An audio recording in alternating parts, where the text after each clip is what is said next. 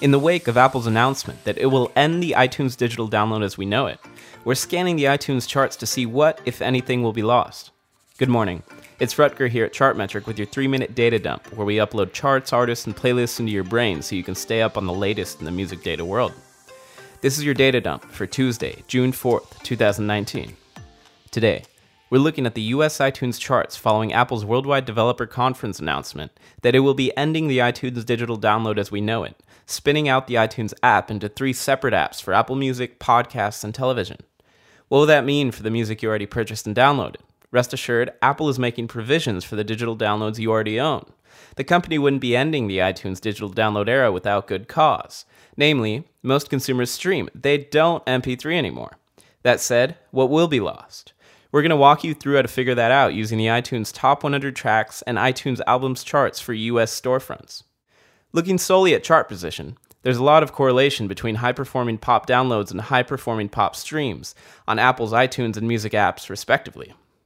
Lil Nas X and Billy Ray Cyrus's Old Town Road, Katy Perry's Never Really Over, Ed Sheeran and Justin Bieber's I Don't Care, and Billie Eilish's Bad Guy being prime examples. Differences emerge with different genres, however.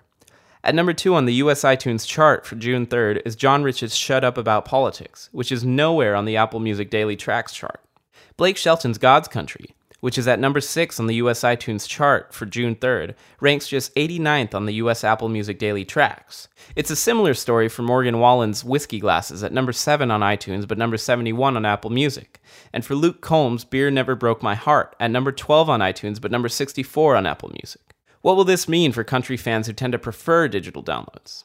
In 2017, Pandora's chief executive Tim Westergren saw promise in converting country listeners into paying subscribers, considering how active country fans and artists are on the platform.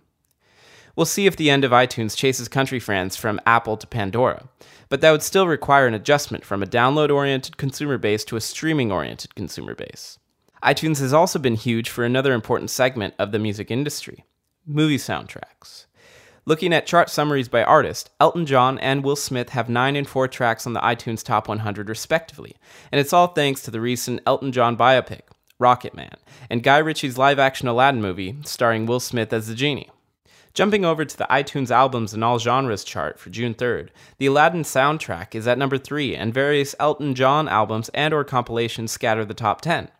Amazingly, the soundtrack for The Greatest Showman, a movie released 2 years ago, is at number 9.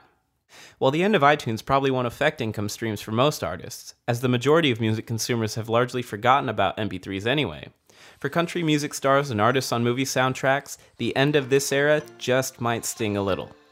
That's it for your daily data dump for Tuesday, June 4th, 2019. This is Rutger from Chartmetric. Free accounts are at app.chartmetric.com/signup, and article links and show notes are at podcast.chartmetric.com. Happy Tuesday, see you tomorrow.